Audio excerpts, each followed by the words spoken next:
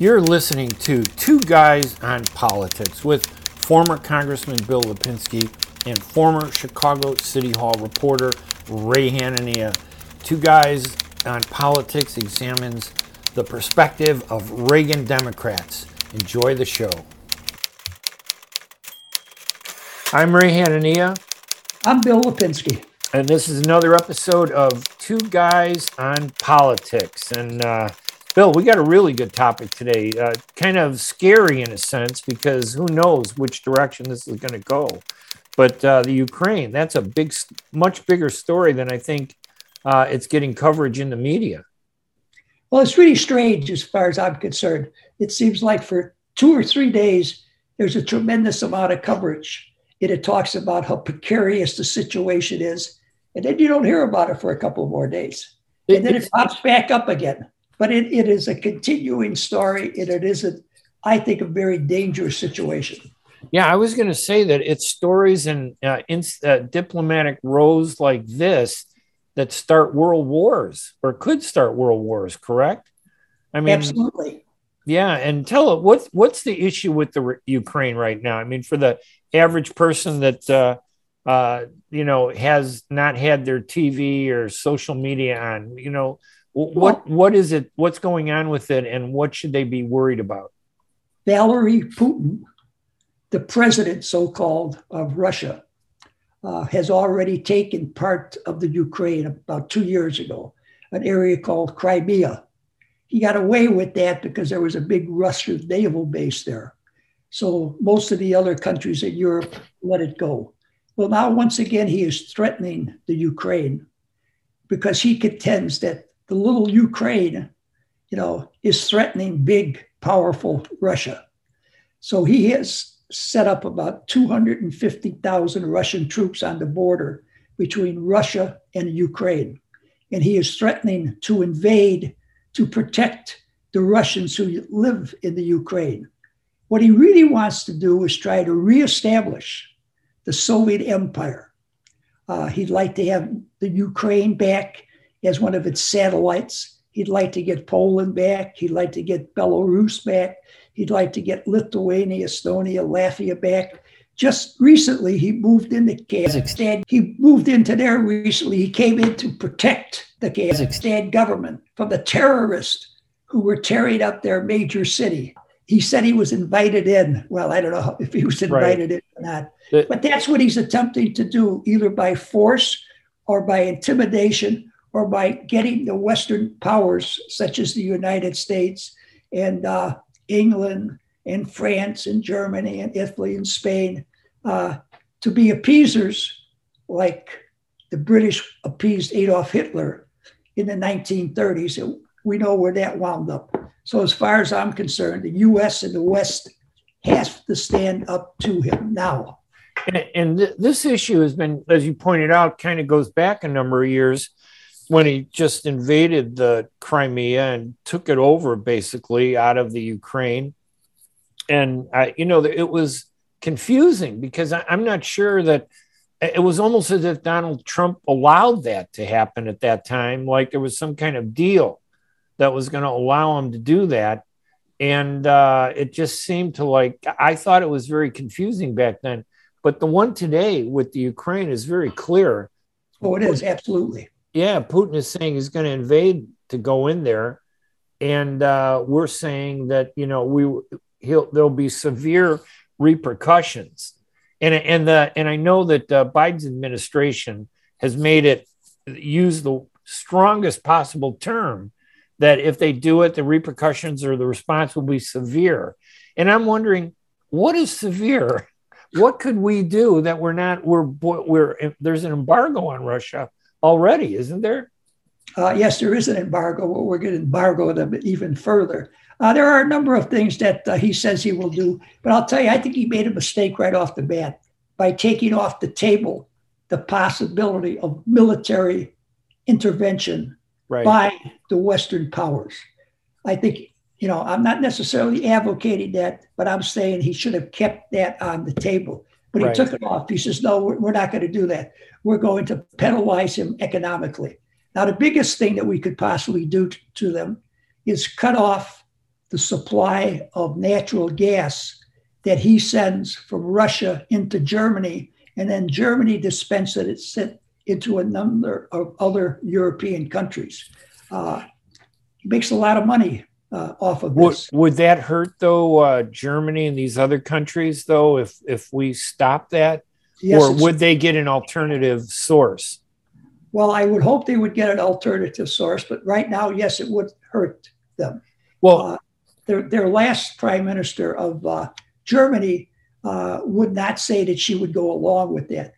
I understand that their new prime minister is more inclined to go along with putting that pressure on Russia. Whether or not he will, I don't know. That's the most significant thing that we could do. Well, I agree with you that power politics requires having an option that nobody wants to use, that you never have to exert in order to get compromise. If the option of going to war is the ultimate option, then everybody will do everything they can to do the next best thing. Let's figure something out. But when you take war off the table, and when you don't, as you point out, that Biden's big mistake was not including that by taking that off the table, then the worst option that Russia faces is we're going to have a disagreement and he ends up going into the Ukraine.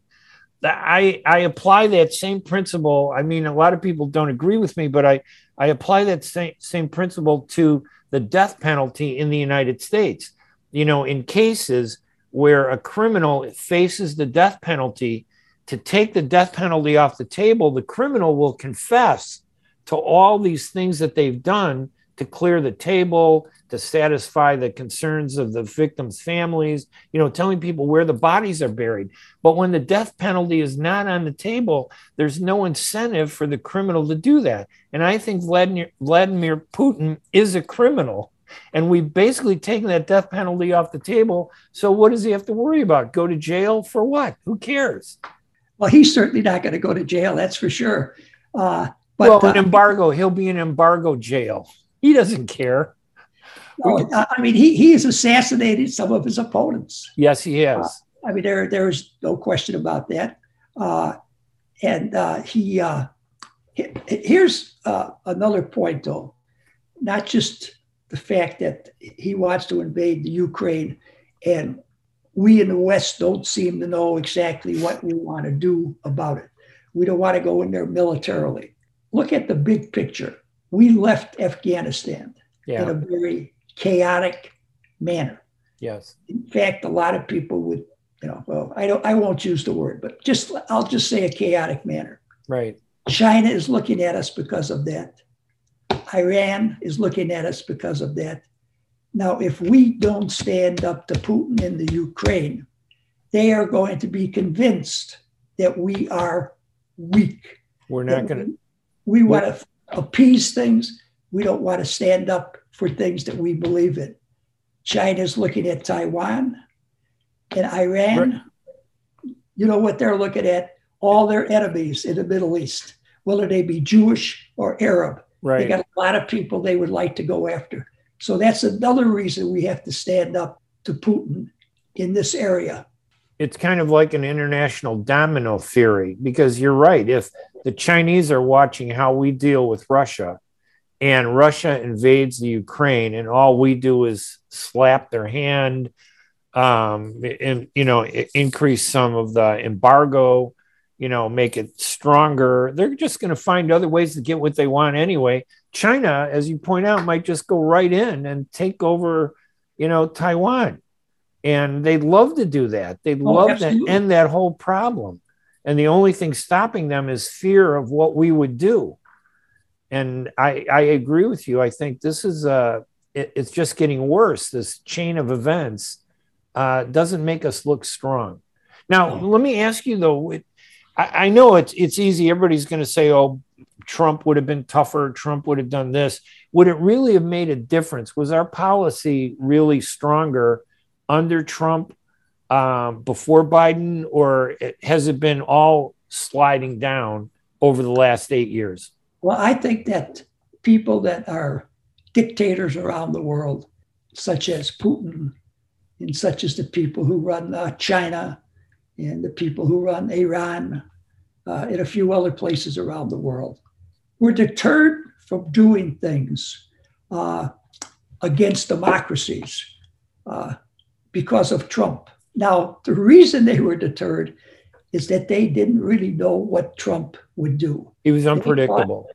Yeah, very, very unpredictable. They saw some of the things that he said, some of the ways he acted towards his own American opponents. So they were concerned this guy might, he might really get some troops in to stop us from doing it. Right. So they didn't move. With Biden, they look at him as a more conventional Democratic president who is not going to commit, American troops, particularly right after he pulled all those troops out of Afghanistan, a place where we had really kept the peace, a place where we were really developing a civilization where women, for the first time, were treated like first-class citizens and not like the second-class citizens that, unfortunately, they have had to revert to. Right. Yeah, it's terrible in Afghanistan, and everything that I thought we were fighting for, of course, I always thought Afghanistan was a much more important war than Iraq. But everything, we put more emphasis on Iraq, but everything that we achieved in Afghanistan, we never fully implemented it, and then we just walked out on it. And now it just seems like it's back to normal. And who knows, another Osama bin Laden could walk into that country the way Osama bin Laden did, in the 1990s again, because nothing's changed. The only thing that's changed is Osama bin Laden is dead. But who knows if there's not going to be another terrorist leader like him going to the Taliban and, using religious doctrine as a basis for their terrorist activities around the world. It is a little frightening.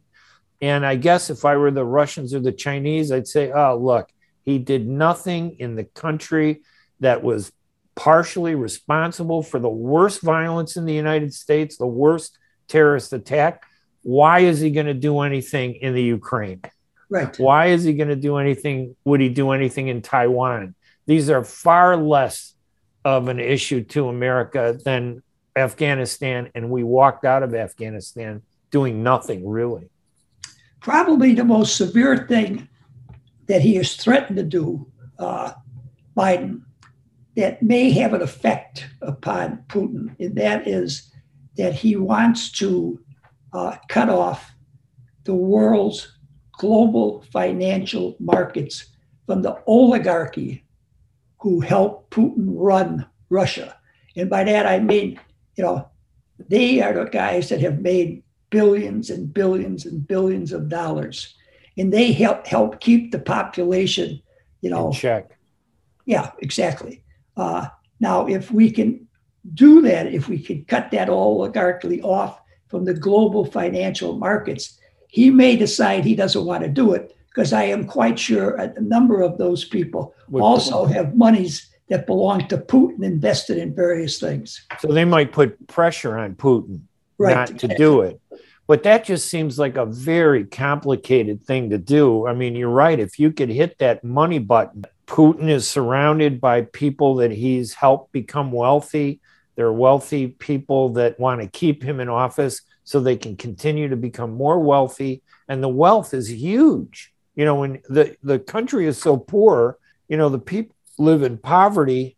And when you hear about the wealth, it's always this country where the people are in poverty in a small group have billions, not just millions.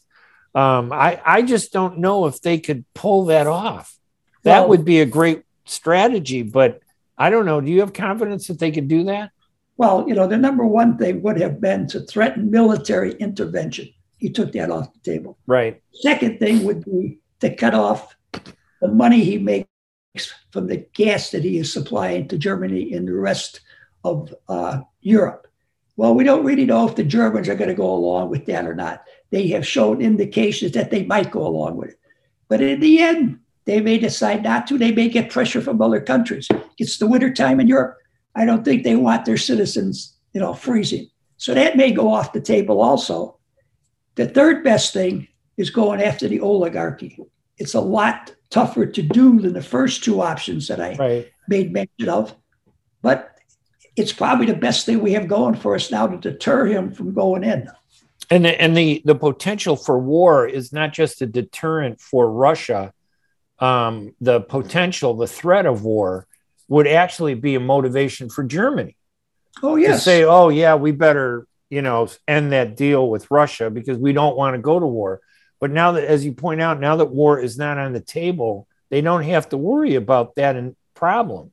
They can just say, no, we're going to continue operating with Russia. There's no reason to stop, other than, maybe friendship or alliances, but we're not going to break our alliances with.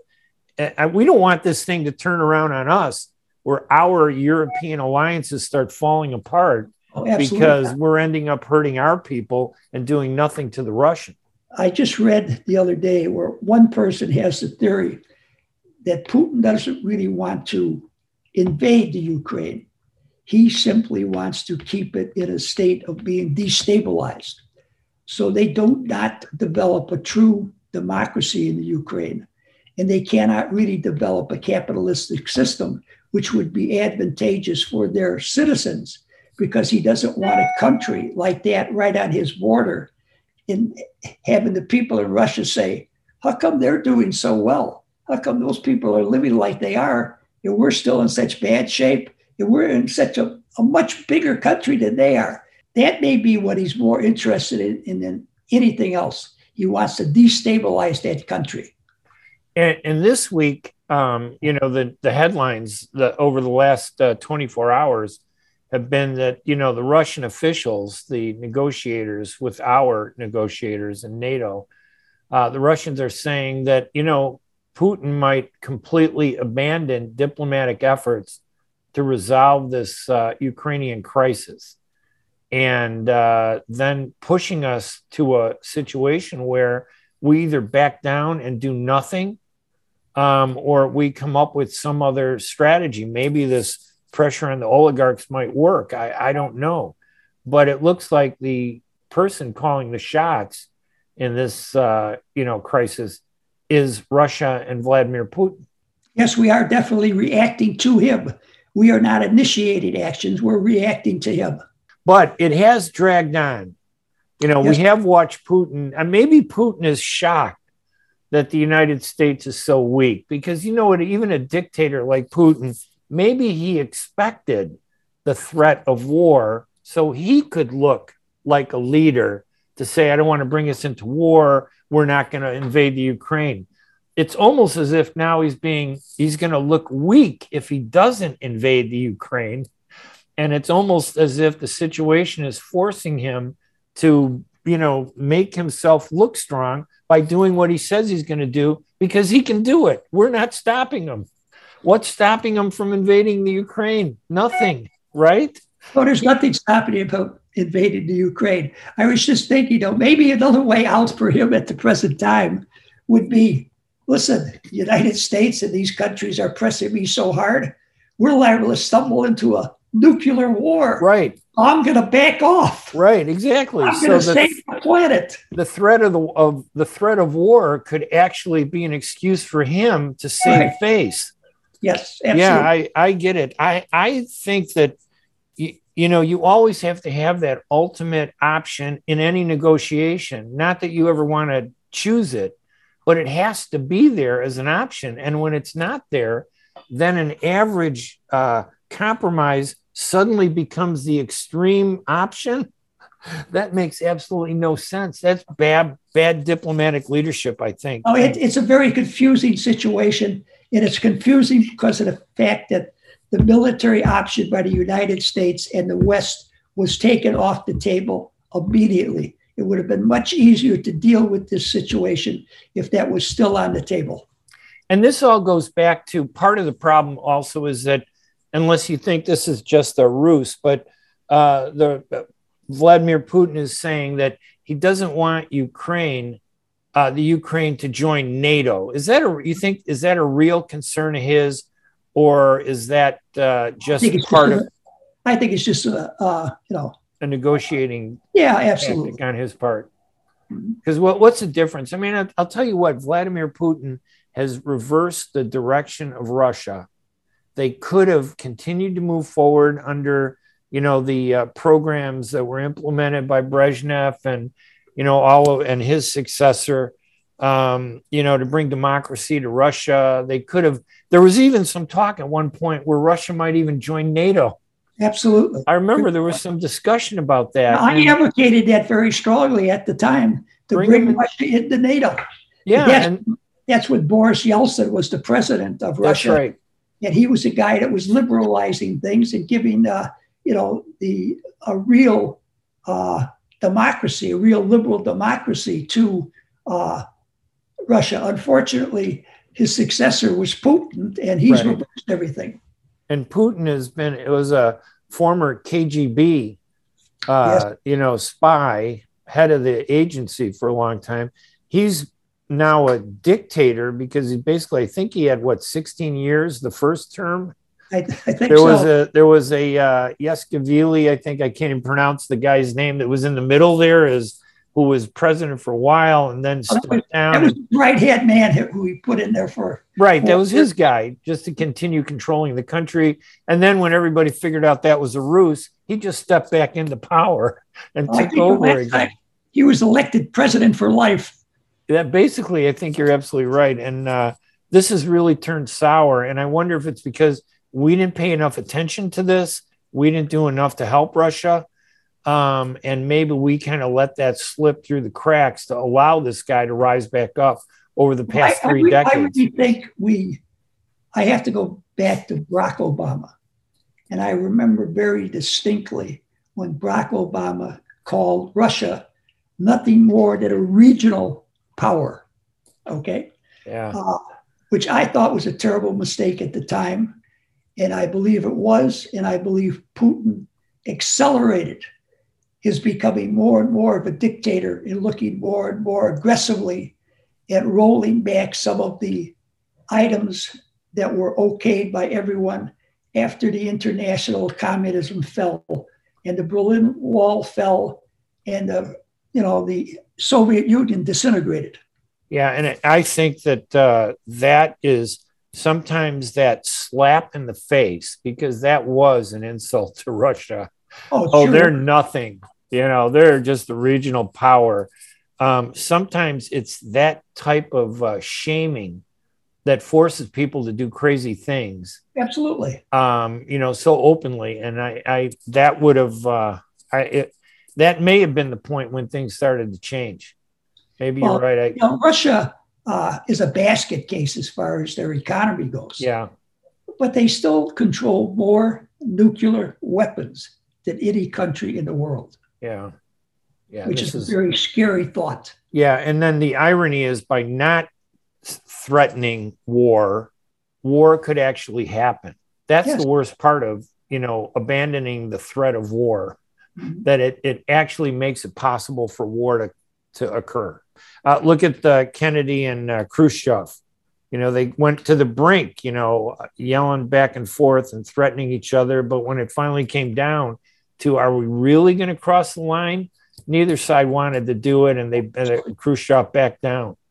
But there's nothing to make Putin back down at this point. And Reagan was the guy that was really responsible, him and the Pope, really for the Soviet Union disintegrating, because he stood up to the Soviet Union. Yes, he did. He stood up to Russia. He stood up to Gorbachev. And he said, he was in Berlin. He says, take down this wall. He said, we're going to spend you into oblivion. And that's what he was planning on doing. I mean, he rearmed us very, very strongly, spent a lot of money on our military. And Gorbachev knew he couldn't possibly keep up. That's why he decided to liberalize his country and tear down the barriers. And that threat, and Reagan would have been one person who you would have believed that if he said he's going to go to war, we better take it serious and do something else, because that's where we could end up. Mm-hmm. I don't think people believe that now, that we could end up there. But when things really get worse, war becomes an absolute occurrence, not an option. It just happens. And that's the worst kind of war, right? One that's not planned, one that's not anticipated. It just happens because things spin out of control so fast. We don't want that to happen. Well, there's a book out right now. It's called Hitler's Gamble. And it talks about Hitler was trying to get Japan to go to war against Britain and attack some of Britain's possessions in the Far East. So he kept encouraging Japan to do that. Well, Japan did that, but it simultaneously they attacked Pearl Harbor, which brought us, into war. We had to finally get in war. Yeah. Now Hitler was shocked that had happened, and he didn't really know what to do. His ally Japan, attacked the United States, and he told people, he said, "I don't know how we ever win this war now." Right. With the three United fronts. States. Right. But he had no choice. 5 days after Pearl Harbor, he declares war on the United States. And I don't think the United States would have gotten into the war. Very possibly not. Yeah, because President Roosevelt was really kind of trying to stay out, wasn't he, for a while? I think we would have donated most of our energy to helping the Japanese. Well, but we would have continued supporting the British. Oh, but yeah. we never would have directly gotten involved in that. And had we not gotten involved, I don't think that war would have ended when it did. Well, Hitler believed that it was possible that he could fight, if he could get the oil in Romania and in Russia, he might be able to fight a war long enough against the Americans, against the British, and the Japanese might be able to hold out long enough where he could sue for peace, and he wouldn't have won the war, but nothing would have happened to Germany. Right, he could have kept a lot of the land that he conquered. All right, that is an ugly and scary option. Before we end this, though, I want to remind everybody about the your All-American Eagle Essay Contest, which I think is a phenomenal thing. Tell us a little bit about that, and then I can give them the information on how people can enter that contest. Well, this is for 6th, 7th, and 8th graders to write an essay, 400 words or more. And this particular topic is who was the greatest president of the United States? There are awards for 1st, 2nd, and 3rd place in each grade. There is a cash award for 1st place in each grade. And the school with the most participation also receives a cash award. We are attempting to promote patriotism, Americanism, because I believe we need it now more than ever. So all a 6th grader, 7th grader, or 8th grader has to do is write an essay about what is the greatest president in the history of America. And they can email it to you, correct? At BillLipinski@hotmail.com. Absolutely. The deadline is what? February 14th, correct? You are correct. February the 14th. So there's still time. People have 4 more weeks. It would be nice some smart 6th grader is listening to our Two Guys on Politics podcast right now going, I'm going to make a bundle. I'm going to write an essay and submit it. So that's for 6th, 7th, and 8th graders, the All-American Eagle Essay Contest sponsored by former Congressman Bill Lipinski. The deadline is February 14th, and you could email your 400-word or more, up to 700 words, I think, 400 to 700 words essay. You could email that to BillLipinski@hotmail.com, and make sure you include your name, your address, your phone number, so that, and your school that you go to. So your school gets credit for it. Yes. All right. Well, let's hope that some smart kids, because I know that in your column this week in the Southwest News Herald, you're addressing the Ukraine and the idea of young people getting engaged in understanding international and foreign affairs. I agree. All right, Bill, listen, thank you again. This has been a great episode, and I always appreciate doing it with you because I learn a lot from talking with you about this, and I hope our listeners learn a lot too. All right, I'm Ray Hanania. I'm Bill Lipinski. And we will be back next week here at Two Guys on Politics. You've been listening to Two Guys on Politics with former Congressman Bill Lipinski and former Chicago City Hall reporter Ray Hanania. The Two Guys on Politics podcast offers opinion commentary on issues in the news on local, regional, and national American politics from the perspective of Reagan Democrats. For more information on their podcast, visit suburbanchicagoland.com.